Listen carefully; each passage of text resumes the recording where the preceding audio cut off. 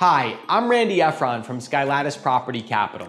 I'm a former CPA and I spent over a decade in New York City investing capital into commercial real estate on behalf of the private equity and Wall Street lending firms that I worked for.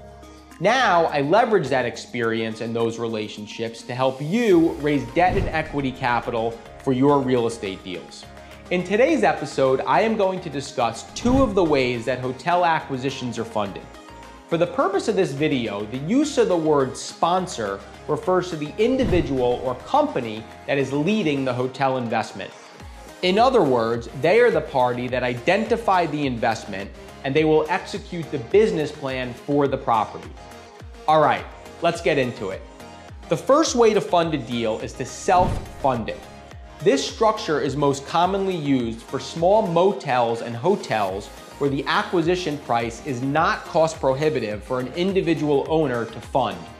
The sponsor gets a loan from a lender and then funds the difference between the project cost and the loan amount with their own cash. The benefit of this structure is that the sponsor has no investors to answer to. The sponsor is only beholden to their lender and their franchisor. The disadvantage of this structure is that the sponsor is tying up a large chunk of their capital into one deal. That may prevent them from investing in other deals because they may lack the liquidity. Now, let's pivot and talk about the second way to fund a deal, which is through a syndication. With a syndication, instead of the sponsor writing a check for 100% of the required cash of the deal, the sponsor raises a portion of the cash from outside investors.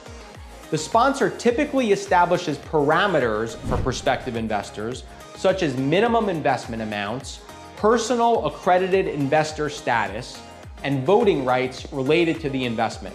Syndications occur on a deal-by-deal basis, and the final ownership group can ultimately contain dozens of investors depending upon the total capital required and the minimum investment amount set by the sponsor. The advantage of this structure is that the sponsor can stretch their cash across multiple deals. The disadvantage of this structure is that it can get complicated and expensive managing a large pool of investors. At the forefront of the syndication, the sponsor will incur legal and accounting expenses to get everything set up properly. It also takes time to raise the capital. Therefore, if the sponsor has a time-sensitive acquisition, a syndication may not allow the sponsor to get the deal closed in time. Once the hotel is acquired, it can be burdensome managing dozens of investors.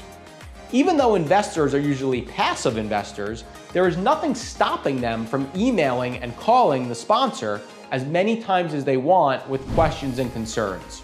Additionally, if there is ever a capital call and an individual investor fails to fund, the sponsor may have to stroke a check on their behalf.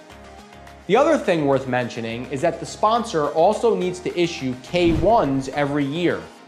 This process can be costly and time-consuming.